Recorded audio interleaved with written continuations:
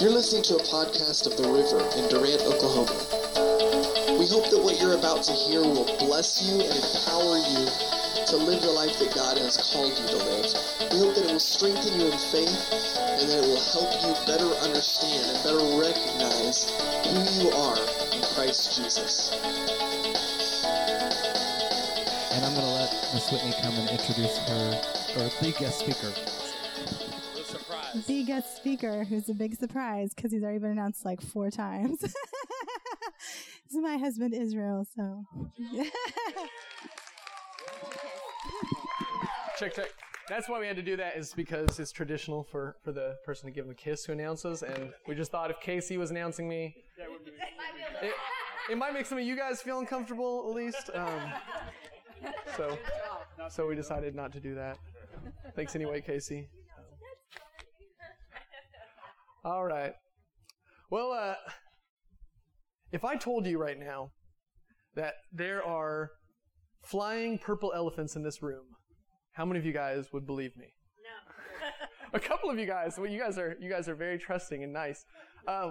Well, a friend of mine, when she was in college here at Southeastern, one of her professors, I don't know which one, which is lucky for them and us and everybody. I don't have to spit out anything like that. I wouldn't want to anyway. But he proposed that to the classroom and said, if I told you that there are invisible flying purple elephants in this room right now, would you believe me? Of course not. And so why would you believe that there is a God? It's a nice way to introduce to your class, a class that, as far as I know, was not on religion or God or anything like that, but, want to set up his point of view early on for them, I guess. But how do we respond to something like that? Is Christianity, is a belief in God such nonsense as believing that there are flying purple elephants in this room right now? Now, I am curious, how would somebody in here respond to it? Casey, what would you respond to it? Flying purple elephants is a lot different than God. Flying purple elephants is a lot different than God. We have scripture to back it up. We have scripture to back it up? Okay. Why is flying purple elephants different than God? Because there's no such thing? Okay, well, that's kind of the question, right? Kristlyn, what's different about flying purple elephants than God? That would make it different to consider. There's no what? No signs of it? That's a great one, yeah. Definitely fiction. You can feel God. You can't feel purple flying elephants. You can feel God, okay. Now, those are all good answers. Creation itself proclaims God. I'm getting a little bit of feedback in mid-range, but yeah, there is some major differences. There's a lot of ways we can answer that. All those are good answers. But first of all, I want to say that there is a good reason that nobody takes that question seriously. That, are there flying purple elephants in this room that are visible? And they do take God questions seriously. There is nothing to substantiate the flying purple elephants. Yet you're not going to find a single place on earth, and you could maybe find one city somewhere and prove me wrong and turn this from fact to hyperbole. But you're probably not going to find a single place in the whole world that does not have a concept of God. That's right. Every place all over this world throughout history has had a concept of God, of a creator, of a great spirit. So when you go and talk to them about God, you're speaking the same language. If you tell them there's a purple flying elephant, they're like, I've never even considered such a thing. They're completely separate. Now, if you don't believe in a God, if you were not if you don't believe in God, let's not say that. If you have no concept of God, if you have no concept of a creator, if I was to tell you that there is a God who loves you and you say, what's a God? I don't understand. You're like, made the universe, everything. You're like, I don't understand. What are you talking about? That doesn't make any sense. You would be the fish out of water, okay? Whereas the fish out of water is the one who believes in flying purple elephants. So it's a very different set of information. Now, if you have a good professor in college and your professor tells you something you'd never heard before, you'd be smart to take it seriously. So if this professor, genuinely, not pulling your leg, not joking around, tells you there are flying purple invisible elephants, and you've been with this professor for a while, he's a smart guy, generally everything else he says you believe, and suddenly he says this, you would be wise to take heed of it, to listen to it, to consider it, not to believe it, right? We don't just believe everything we hear just because it comes from a good source. But you would be wise to consider it and ask some questions. So let's say that he genuinely believes there are flying purple elephants. Well, you could say, okay, that sounds insane. I think you might be losing your mind.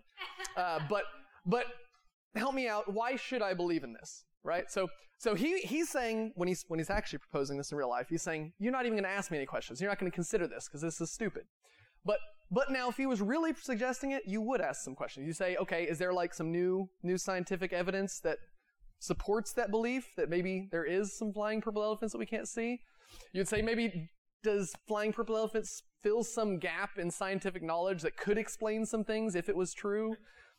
And like, so for instance, antimatter, is one of those things that if somebody tells you there's this stuff that is not stuff, it's the opposite of whatever stuff is, and we don't really understand it, and we can't see it, and we can't prove it's there, that sounds crazy at first. However, most scientists now believe in something called antimatter. Now, the reason they believe in it is because it fills in gaps in their scientific knowledge, and by putting that there, they're able to say, okay, that would explain all these things that we can't answer otherwise, so maybe it exists. So there's a reason now to consider what sounds crazy before, the stuff that's not stuff that we can't see and is affecting the whole universe, but we don't really know anything about it. Oh, well, what about who else believes in this? So if you're the only person who believes in flying purple elephants, Professor, then I'm probably not going to go with you, but who else believes in it? Well, let's just ask that real quick. Who else believes in a God? First of all, that's going to be about 90% of the world. I'm probably exaggerating there. I didn't get a number there. However, who believes in Jesus as God? I have a number for you there. It's about 2.2 billion people in this world. That's about 1/3 of the world. Now, numbers like that are not a good reason to believe, right? 2.2 billion people can be wrong. 6 billion people can be wrong. So that in itself is not a reason to believe in God. Like, 2 billion other people do it, I'll just do it too, However, it's a good reason to take it seriously. If 2.2 billion people believe in flying purple elephants, you might want to consider it and study this out a little bit better. There they are. Now, what about historically? Is there any historical evidence for it? No. Is there any historical evidence? Have people throughout generations believed in these flying purple elephants? These are the kind of questions that if you're actually going to take your professor seriously, you should ask. And they should be able to point you in the right direction, whether you should continue to give it consideration or whether you should just shut your professor out and probably never listen to anything he ever says again. Now, please tell me, if your professor genuinely thought there were flying purple elephants and had no evidence or good reason to believe it, you probably would shut him out and never listen to him again, right? Like, the next time he says something that's out of the ordinary, you're not going to listen. We'll apply that standard later a bit better. But historically, Christianity makes sense. Historically, Christianity is how we got here today. Now, you can argue all the details of the founding of America or things like that, or the reasons for things like the Reformation. You can try to argue things like that. But the fact is that Christianity was a driving force over the last 2,000 years. And before that, Judaism. Before that, a belief in God has throughout history been a driving force and part of the progression of humanity. So, historically, yes, people believe in God. Yes, God can fill in some of the gaps in science. Scientists work really hard to try to fill in those gaps so they don't need God. That's fine. They can try to figure out and understand everything. I'm okay with that. Science is great, and it's their job to try to understand how things work by the laws of nature, right? But God can answer a lot of the questions that they still have not been able to answer. There are still a lot of gaps in theirs. And that's not why we believe in Him, but it's an important fact. So, Christianity is not a religion where we leave our brain at the door. Right. And that's what I want to get at today a little bit, is that Christianity is a religion of faith, right? We're always talking about faith. Faith is important. Without faith, we don't have salvation, right? We are saved by grace alone through faith. Amen. But faith doesn't mean shutting your brain off, okay? Faith is a response to the situation. You have to understand the situation a bit before you can get faith. I don't have to have faith that I'm going to get a new car if I just think everything just falls into my lap, right? But when I understand that cars cost a lot of money and I'm not making that much money right now and things aren't working out, that's where, when I understand the situation, where faith comes in. So you don't leave your brain at the door. Faith is not denying the facts. Faith is not something we do when we don't understand or don't want to think about the facts. We use our brain in Christianity. So, today's message, I really didn't even come up with a title for it. You could call it Purple Elephants. But we're going to be talking about how Jesus really lived, really died, and really rose again. Jesus really lived on this earth. He really died, and he really rose again. And I want to give you some reason to believe. So Jesus really lived, first of all. Historians agree with that. It's not just the Bible. The Bible is their best source of information about Jesus, despite the fact they disagree on different parts of it.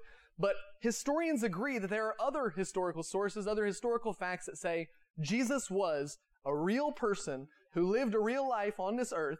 He really lived. He was really a dude. You know, they agree pretty well on the time he lived, on the place he lived, on a lot of the details of his life. Jesus really lived. Now, Jesus is the center of our religion. That's why we're going to focus on Jesus today. But Jesus is the center, and we know historically that Jesus is real. He lived. We're not talking about a person who did not exist. He was real. So some people go, like, yeah, I agree he lived. I just think he was a great teacher. Now, where do they get that idea? Well, first of all, there's not a lot of sources for the teaching of Jesus besides the Bible. So while there's a lot of sources that agree that Jesus lived, where do they get the teachings of Jesus? From the Bible. Amen. Have they read it? It makes me wonder sometimes, like, what, really, you think he's a great teacher? Like, what's your favorite teaching of Jesus? Like, love your neighbor as yourself. Yeah. The last shall be first. Cleanliness is next to godliness. You see a lot of people throw things in there like that. Or how about, don't marry a woman who's been divorced, or if your hand causes you to sin, cut it off. Everybody loves that one. Like, I mean, atheists are just like, yeah, he's a good teacher. We should all go cut off our hands, pluck out our eyes. And how about, you must eat my flesh and drink my blood? Yeah, he was just a really good teacher. He wasn't God, but he was just a good teacher who taught things like cut off your hand, pluck out your eye, eat my flesh, drink my blood. And these people, they think he's a great teacher. Well, C.S. Lewis said this about Jesus. He said, either this man was and is the Son of God, or else a madman, or something worse. You can shut him up for a fool, you can spit at him and kill him as a demon, or you can fall at his feet and call him Lord God. But let us not come with any patronizing nonsense about his being a great human teacher. He has not left that open to us. He did not intend to. Let's read some claims of Jesus. John 5, 25 through 30. John 5, 25 through 30. We're going to put that up there on the screen for you. It says, very truly, I tell you, a time is coming and has now come when the dead will hear the voice of the Son of God, and those who hear will live. This is Jesus talking. For as the Father has life in himself, verse 26, so he has granted the Son also to have life in himself. Amen. And he has given him authority to judge because he is the Son of Man. Do not be amazed at this, for a time is coming when all who are in their graves will hear his voice and come out. Those who have done good will rise to live, and those who have done what is evil will rise to be condemned. By myself I can do nothing. I judge only as I hear, and my judgment is just, for I seek not to please myself, but the one who sent me. Amen. Now, we as Christians can say amen to that, but if you're an atheist, if you're agnostic, if you don't believe in Jesus as God, and you just believe in Jesus as a great teacher, this is a problem, because this is one of the big teachings of Jesus here, and it says that someday, I'm going to say hello, and everybody that's dead is going to rise up and stand before me. Amen. That is nonsense if you're a human great teacher, right? Anybody else who tells you that, you're going to say you're insane. John 6, 44. John 6, 44 through 51 says, no one can come to me unless the Father who sent me draws them, and I will raise them up at the last day. It is written in the prophets, they will all be taught by God, and everyone who has heard the Father, this is him claiming to be God if you didn't catch that. They will all be taught by God. Everyone who has heard the Father and learned from him comes to me. No one has seen the Father except the one who is from God. Only he has seen the Father. Talking about himself again. Very truly I tell you, the one who believes has eternal life. I am the bread of life. Your ancestors ate the manna in the wilderness, yet they died. But here is the bread that comes down from heaven, which anyone may eat and not die. I am the living bread that came down from heaven, and whoever eats this bread will live forever. This bread is my flesh, which I give for the life of the world. Another great teaching of Jesus. And I'm not making fun of it because I genuinely believe it is great. But if you want to say, no, he's not God, he's not the Son of God, he's not the Messiah, he's just another great teacher, then it doesn't make sense. He's not a great teacher if that's not true. If I go around and teach you some great things like how to make money and how to live a happy life, and I tell you, and by the way, I'm God and you should worship me, there's one of two reasons I'm doing that. Either I'm insane and actually think I'm God, or I'm trying to get some power over you. I have malicious intent. I am misrepresenting myself and trying to get you to worship me because I can get a little cult following me and make some money and get whoever I want, whatever I want, whenever I want. So I'm either malicious or insane, or I'm actually God. And you can be sure I'm absolutely not.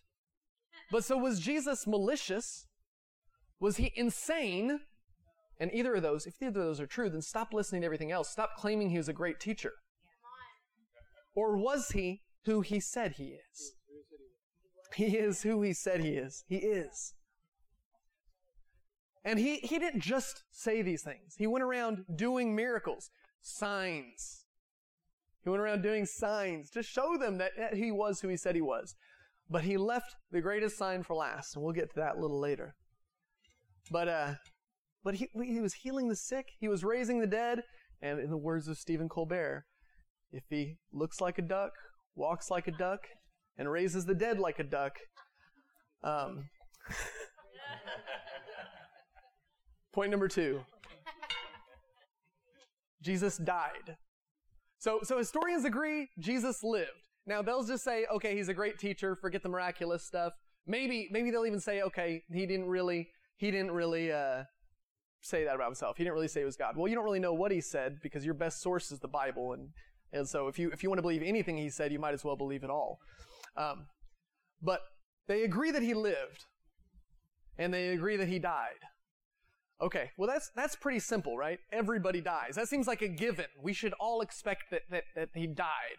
So I mean, when people used to now this is like ancient history, but there was my favorite show, this TV show called Lost. And it had a bunch of mystery surrounding it, and some people would they could watch it for a while, but they couldn't follow all the way through. And people would always come up to me after it was over, and they're like, I didn't watch the end of it, but it doesn't matter. I know everybody dies. I'm like, of course everybody dies. Yeah, everybody dies eventually. I just kind of tease them that way. And, I try to tell them, yeah, everybody dies on the show. Eventually. I mean, duh. We all die. Like, you really think everybody on the show is going to live forever? So it seems like a given that Jesus died, right? There are, however, a few people that would try to deny that. Primarily, Muhammad, the Muslims in this world. Actually, most of them don't believe that he died. It's kind of an interesting thing. They believe that he was a prophet and a great teacher, but they don't believe he died. They believe that one of two things happened. He looked like he was dead on the cross, or right before he got on the cross, he pulled an old switcheroo, got somebody else to go up on the cross for him. And then he kind of snuck off to the side and peace out, guys. Because I can't really say even why they think he's alive, but that seems to be a pretty miraculous claim in and of itself. However, besides being just more unbelievable than claiming that Jesus dies, it's more unbelievable to say he didn't die. But it's also historically just farcical, inaccurate. It's nonsense. Historians agree that Jesus died. They also pretty well agree on how Jesus died, because the Bible, once again, is not the only source. There's other historical sources, other historians from Jesus' time and not far afterward, like Tacitus and Josephus, who said that Jesus was executed by Pontius Pilate. So, and how was he executed? He was executed on the cross. Now, he was executed by expert executioners. They knew what they were doing. They weren't like, like sometimes we get it right and sometimes people just sneak off to the side. No, they know, first of all, they're not going to nail the wrong guy to the cross. Especially because the story seems to go that after he was beaten, then he sneaks off. Oh, yeah, like, okay, so suddenly, where's that bloody guy? Oh, we'll just put this guy up on there instead. It's probably him. No, they could tell which one had been beaten with a cat of nine tails. They knew that they were nailing the right guy to the cross, and they knew how to do it right. You did not survive death on the cross. And when they killed you, you didn't come back. Okay? You're like, okay, we all heard of like people who've died for a few minutes and come back. They drowned. Somebody, gives them mouth to mouth, resuscitates them. Maybe they had drug overdose or in a car accident. They were in the hospital for an hour and it's miraculous. They came back from the dead. But listen, you do not come back from a death on the cross. That's like coming back from your head being cut off and just like, oh, let's put it back together. It doesn't like, you don't get resuscitated after your head gets cut off. You don't get resuscitated when they've stabbed through your heart, when you've bled all day, when your lungs have filled with blood and water. I mean, you don't come back from this. They knew how to do it right. They knew how to kill people. They were experts in it. They had fun with it. They were monsters at it. And you did not come back. True. And if you come back, you're not just going to be walking around like, hey, everybody, wasn't that bad. No, I mean, it destroyed their entire body. The crucifixion was absolutely terrible. It's the worst way you could possibly die is the way Jesus died. And he did it for you. Jesus died on the cross for your sins, according to the scripture. The story which we have, which is the best thing we have to go on, the story of the scripture, suggests that he went not by force, but willingly. When they come to get Jesus, Peter cuts off the guard's ear. They're like ready to fight and protect this guy. Because that's what you do when you're worshiping somebody. When you think this guy is the Messiah, when you think this guy is here to rescue your people, you don't like just make up stories and go around preaching. No, you fight, you kill, this is revolution. They're ready to fight and kill for Jesus. They cut off the guard's ear. Jesus says, stop. He puts the guard's ear back on. Says, take. He goes with them. He refuses to open his mouth before Pilate. He refuses to say anything that could get himself out of it when Pilate was just practically looking for an excuse to let him go. Jesus went willingly and purposefully to the cross for you. He died for you. He died the worst death because somebody had to die. Because we've all been wronged. Right? So some of us haven't done anything wrong ever. But we've all been wronged, right? Like other people have done things wrong to us. We're good, but other people have done things wrong to us. And maybe you've felt that need before that you're like, somebody has to die for what's happened to me. I mean, let's be honest. And some of us worse than others. We've been through worse things than others. But you've maybe had that feeling that, man, for what happened to me, that person, somebody ought to die. Somebody did die. Some of you guys may have even felt that way about God. That you're like, if God is real and He's let me go through this, then... well, guess what? He did die for you. So if you've got anger against God for what's happened to you in your life, He died for it. If you've got anger against somebody else that's wronged you, He died for it. And guess what? None of us are without sin. But He died for it. He took our sin so that He could be just and the justifier of those who believe. Amen. See, it wouldn't be just if He just forgave you. If He just said, oh yeah, you've murdered some people. Oh yeah, you've mistreated people your whole life, been selfish and greedy, but you know what? It's all good. That's not just. God is just. That wouldn't be justice for you, for the people who've wronged you. If He just said, no, I'm just going to let them go. Don't worry about it. But at the same time, He wouldn't be gracious. He wouldn't be merciful if He just killed us all for our sins. But God is perfectly just. Yes. And perfectly gracious and merciful. So He took justice on Himself so that He could justly forgive us of our sins. So that He could say that you are forgiven, but I'm not letting it off scot-free. I'm going to die. God died for our sins. Isaiah 53.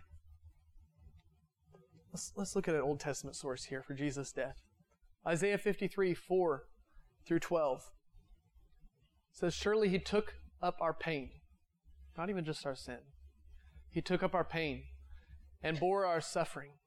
Yet we considered him punished by God, stricken by him, and afflicted. But he was pierced for our transgressions. He was crushed for our iniquities. And the punishment that brought us peace was on him. And by his wounds we are healed. We all like sheep have gone astray. Each of us has turned to his own way. And the Lord has laid on him the iniquity, the sin of us all. He was oppressed and he was afflicted, yet he did not open his mouth. He was led like a lamb to the slaughter, and as a sheep before its shearers is silent, so did he not open his mouth. By oppression and judgment he was taken away. Yet who of his generation protested? For he was cut off from the land of the living. For the transgression of my people he was punished. He was assigned a grave with the wicked and with the rich at his death, though he had done no violence, nor was any deceit in his mouth. Yet it was the Lord's will to crush him and cause him to suffer. And though the Lord make his life an offering of sin, he will see his offspring, that's you, and prolong his days. Amen. And the will of the Lord will prosper in his hand. After he has suffered, he will see the light of life and be satisfied. Spoiler alert. By his knowledge, my righteous servant will justify many, and he will bear their iniquities. Therefore I will give him a portion among the great, and he will divide the spoils with the strong, because he poured out his life unto death and was numbered with the transgressors. For he bore the sin of many and made intercession for the transgressors. We'll stop right there. He paid the price for your sins, for my sin. Grace is free for you, but it costs God everything. That's why it's not cheap. That's why it's not something to be spit on. That how could God possibly forgive you without you making up for it? Because he made up for it. Amen. All he asks is that you believe. So number 3, Jesus rose from the dead. Let's open up Numbers 17. And I'm going to jump around in this chapter a little bit. We won't read through the whole thing. But we're going to start at verse 1. Jesus' resurrection was proof that he was who he said he is. Because he died, he predicted it, and he offered it as the sign. He said it would be the sign of Jonah. As Jonah was 3 days in the belly of the whale, so the Son of Man would be 3 days in the earth. So he offered this as the sign of who he is. So he's claiming he's God. You have good reason at that point to think he's crazy, right? If I claim I'm God, please think I'm crazy. Get me help. But Jesus claims he's God. You should think he's crazy. Now he's doing miracles. He's raising the dead. He's healing people. He's turning water into wine. He's making the blind see and driving out demons. And you have pretty good reason to start believing him. But he offers one more sign. Because there's other people who've done some miracles like that. There's other people who've healed people. There's Old Testament people who've raised the dead. They weren't God. So he offers something more. Numbers 17, verse 1. The Lord said to Moses, "Speak to the Israelites and get 12 staffs from them, one from the leader of each of their ancestral tribes, and write the name of each man on his staff." Some backstory on this. The Israelites were grumbling. Surprise, surprise. If you read the Old Testament story, that's pretty much the whole thing. And it's true for most of us too. Like, man, God bless me. And the next day it's like, oh, everything goes wrong. But so they were upset because Aaron and Moses were the ones that were acting as the mouthpieces for God. They were the ones who did everything and were speaking to the people on behalf of God. And the other leaders are like, hey, what are we? We're good. We're good people. We can hear God too. We can prophesy. We could be the priests. Like, give us some respect and authority. Who do you think you are? You're not so special, Aaron. You're not so special, Moses. And so God's like, let's just settle this. Let's settle this once and for all. You've all got some sticks, right? You've all got a rod, a walking stick, and Aaron's is already famous, and Aaron, you got your. So let's take all these rods, write your name on it, and we're just going to put them in the presence of God. It says in verse 5. It says, "The staff belonging to the man I choose," this is God talking, "will sprout and I will rid myself of this constant grumbling against you by the Israelites. So Moses placed the staffs before the Lord in the tent of the covenant law. This is verse 7, sorry. Verse 8 says, the next day Moses entered the tent and saw that Aaron's staff, which represented the tribe of Levi, had not only sprouted, but had budded, blossomed, and produced almonds. Then Moses brought out, verse 9, Moses brought out all the staffs from the Lord's presence to all the Israelites. They looked at them, and each of the leaders took his own staff back. So, little test here. You've all got your walking sticks, you've all got your staffs, your rod. Let's put them in there and see what happens. Now, a walking stick that you carved a year ago is not going to do anything except for maybe decay and fall apart.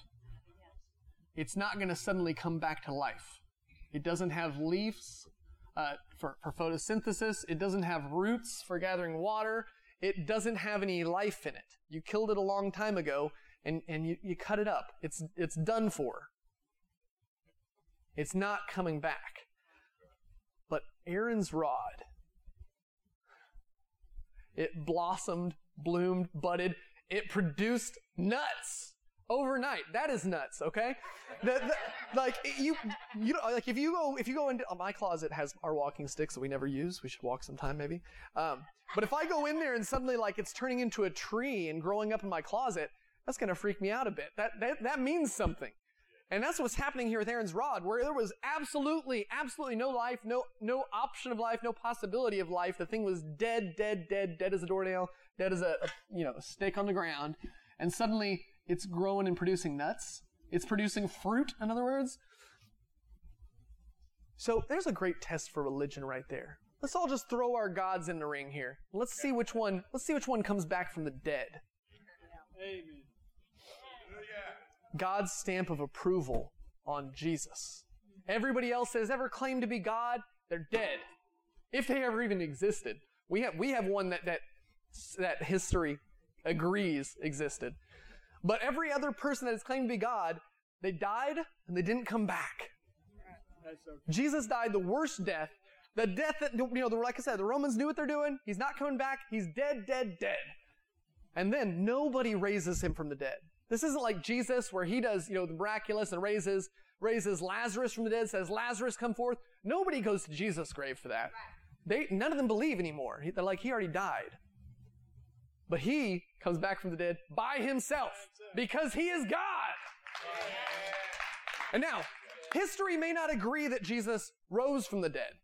Because let's be fair, if you're a historian, let's say you're not a Christian, you're just a historian, if you hear some nonsense, like you find one manuscript that says there are flying invisible purple elephants, you're just going to say that's not history, right? If it's impossible, if it's non-scientific, if it goes against the laws of nature as you know it, that's not history. I'm gonna just mark that part out as that's something false, a myth that's in there. So understandably, historians read Jesus rose from the dead and they say, no, there's got to be some explanation for it. That's not history. Okay? However, historians do agree that his disciples really believed, not just claimed. They agree that the disciples really believed they saw Jesus after he rose from the dead. That's the only explanation. Because listen, after your Messiah dies, you don't go around preaching him at all. You might preach some of the same things he said and say, man, he got some great teachings. But you don't say he comes back for life. And if you do, then as soon as, persecution comes, as soon as the first, second, third guy dies for it, as soon as, as soon as Stephen gets stoned for it, and not in a good way, I guess there's not a good way, but not in a pleasurable way, you stop believing in it, okay? You stop believing in it. Like, you stop claiming it. If this is a lie, then when that happens, you're done. You're done. It's over. Like, this was a nice game. This was nice. Maybe we got a few followers. This was cool. Let's be quiet now. Let's not go around claiming this anymore. So historians agree, by the way that the religion grew, by the way that their followers went, that they really believed that they had seen Jesus alive from the dead. That's the only explanation for what followed. That's the only explanation for why the disciples were willing to lay down their lives for Jesus. The only explanation for why Paul was willing to lay down his position of authority and money and notoriety and instead become this prisoner, getting attempted to be. They attempt to kill him several times. I can't talk for a second there. He loses his fame in a lot of ways. He becomes, the scourge of Rome. They put him in chains. He goes through the shipwreck. He goes through everything. Nothing fantastic after that, right? But he gave up his position of authority, his position of fame, because he genuinely believed that he had had an encounter with Jesus of Nazareth, the God who really lived, really died, and apparently really rose again. So the disciples were willing to die for it. You could say that it was a delusion, that they had just okay, so, they were mourning, and then they thought they saw Jesus, okay. One or two guys, okay, sure. Like Mary, Peter, sure, okay. But when the Bible says that 500 people saw him, that's a bit of a problem. So there's 500 people who probably weren't that close to Jesus, and suddenly they all believe that they saw Jesus, and not just once, but they thought they hung out with him for a couple months or something before. That's some major delusion. You gotta really come up with a good explanation for how 500 people can have an ongoing delusion for a month, right? So delusion doesn't make a lot of sense. How about a lie? Once again, they're not going to die for a lie. Well, some people believe it was someone else. So Jesus dies, they go to the tomb to visit him, and there's this guy who, in their grief, just looks like Jesus. And they're like, oh, it's him, he's alive. And he's like, sure, yeah, I'm Jesus. Come on. Once again, maybe for a minute, maybe that first day. But what about doubting Thomas? Doubting Thomas does not believe after all of his friends tell him. He hasn't had this delusion. And then he says, I'm not going to believe unless I can put my hands in the holes in his hands, if my fingers in the holes in his hands and the hole in his side. And so this guy shows up who's just kind of a Jesus lookalike, and he's like, hey, Thomas. He's like, where's all your scars and stuff? Yeah. The Jesus that appeared to them had all the scars. He bore the signs of his death on the cross. He said, go ahead, Thomas.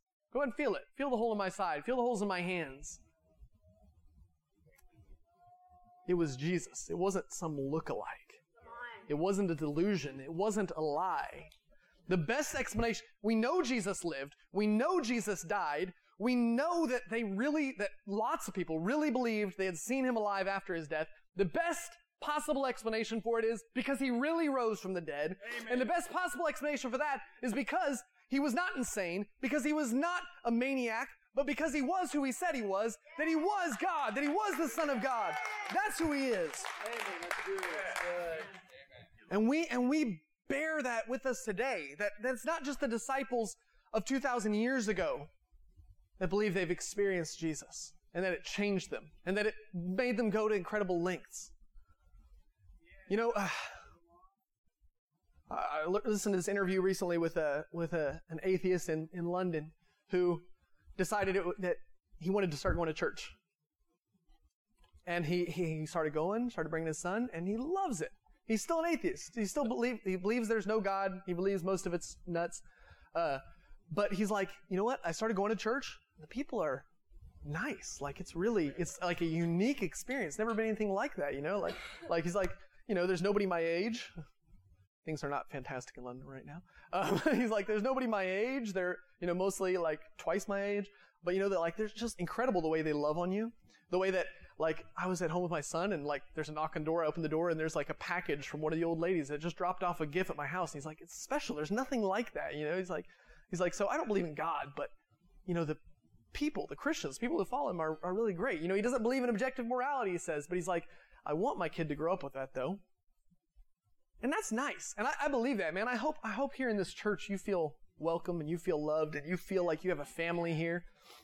And that is a sign of the love of God that's in these people. If you're experiencing that, that is a sign of the love of God. But it's not just Christians are just nice people who are just, because of the teachings of Jesus, they're nice. But just like Peter and Paul and Stephen and so many of the early disciples and early followers of Jesus, ones we don't know their names, died for Jesus, it's still happening today. And it's not because people just really want to be nice. Sarah Fatima al-Matari, was a Muslim woman who came to find Jesus. She came to believe in Jesus, I believe in Saudi Arabia. I don't have that information, I could be wrong on that. But she came to believe in Jesus, and she had kind of kept it a secret from her family. She continued to live in her country. And one day her brother, who was a bit of an extremist, he was part of like the moral police there, found out. She accidentally let it slip in conversation with her family that she was a Christian, that she believed in Jesus. And that is a big deal to Muslims. It's one thing if you're a Christian and you go there, but if you're a Muslim and you change religions to any religion, that's apostasy, and the punishment is death. And she already knew what her brother was like. She knew that he was not one to mess around with. And he, immediately when he heard her say it, he rebuked her and said, that you have blasphemed. You have to repent or you have blasphemed. And he gave her 24 hours, and he went and he found her computer and went through her information and found all these journals where she talked about Jesus, these forums online where she was communicating with others about Jesus. And he basically gave her 24 hours. And this woman, she wasn't raised in American culture. Like, people think, oh, you're just a Christian because you were raised in that culture. That's absolutely not true, because Christianity has taken over the world. They're like, what culture was it? It was in Israel, a little tiny country. But this woman, this is in 2008, that this woman, was confronted by her brother, repent or you have blasphemed. In her last hours, she was not repenting. She was not considering whether, is this that I believe, is this really true? Is it really worth dying for? Instead, she used her last hours to write this poem. I'm just going to read part of it. And she says, we say we are proud to be Saudis. Saudi Arabia, yeah. She said, we chose our way, the way of the rightly guided, and every man is free to choose any religion. Be content to leave us to ourselves, to be believers in Jesus. Let us live in grace before our time comes. There are tears on my cheek, and oh, the heart is sad. To those who become Christians, how you are so cruel. And the Messiah says, blessed are the persecuted. And we, for the sake of Christ, all things bear. What is it to you that we are infidels? You do not enter our graves as if with us buried. Enough, your swords do not concern me, not evil or disgrace. Your threats do not trouble me, and we are not afraid. And by God I am unto death a Christian in truth. I cry for what passed by of a sad life. I was far from the Lord Jesus for many years.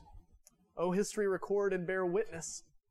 O witness, we are Christians, and the path of Christ we walk on. Take me from this world and note it well. You see, Jesus is my Lord. He is the best of protectors. I advise you to pity yourself and to clap your hands in mourning. See your look of ugly hatred.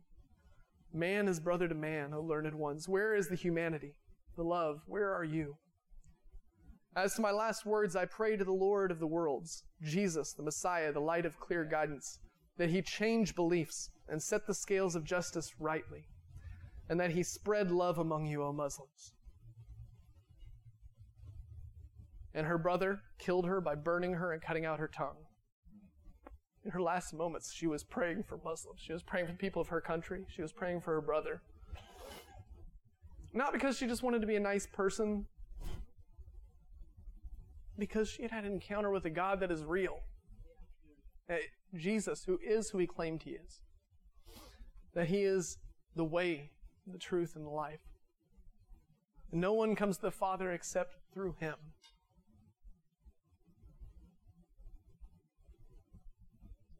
He really lived. He really died. And he rose again. Now listen, history and logic are not the reasons to accept Jesus. Thinking that an example like hers is a great reason to accept Jesus. But the truth is that the Holy Spirit is drawing you. The Holy Spirit is pulling on our hearts. And as we hear the words of Jesus, as we hear about who He is, God is drawing us to Him. He's showing us His grace and His love. Listen, He's not threatening you. He's not dangling you over hell. He's drawing you with His grace, with His goodness, that He already paid the price for you, and He wants you in His family. Christ died for your sins according to Scripture. He was buried, and He rose again. If you bow your heads with me.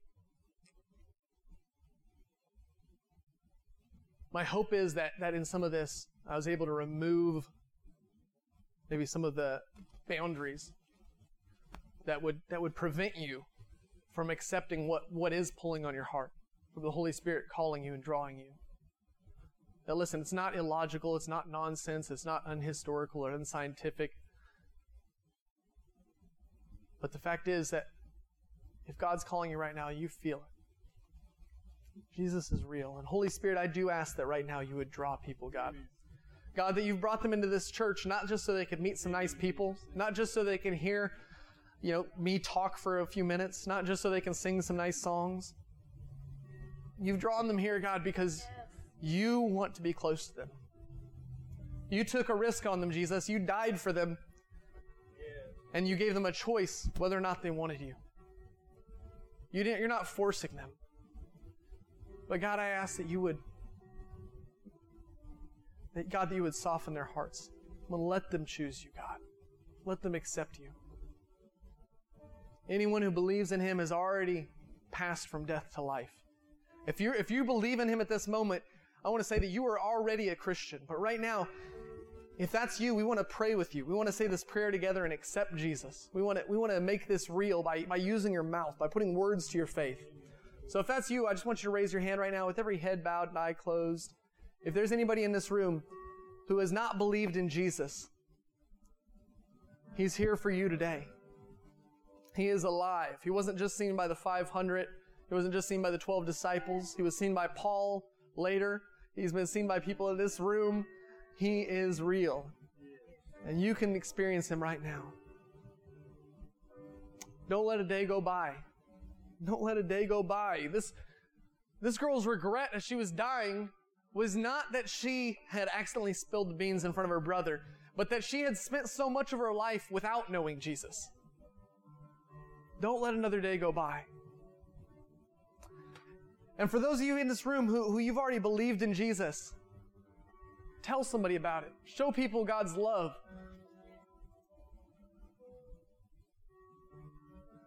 Don't let them spend another day without it. Holy Spirit, we thank you, God. We thank you, Jesus. We thank you, Jesus. God, I bless every person in this room. God, I thank you that you really lived, you really died, and you really rose from the dead for them, Jesus. God, I thank you that we believe in a God who is real, a God who is living, a God who is present, a God who cares about us, interacts with us. God, I ask that we would walk out of here with that presence, with that knowledge and the faith that you are with us. And God, I ask that you would lead us into opportunities, Jesus, to tell other people about you, opportunities to share your grace and your goodness and your reality in Jesus' name. And as we face those opportunities, God, we ask that you would give us wisdom, that you would put your words in our mouths, God, and that you would prick the hearts of those we talk to, and that you would draw them to you. In Jesus' name.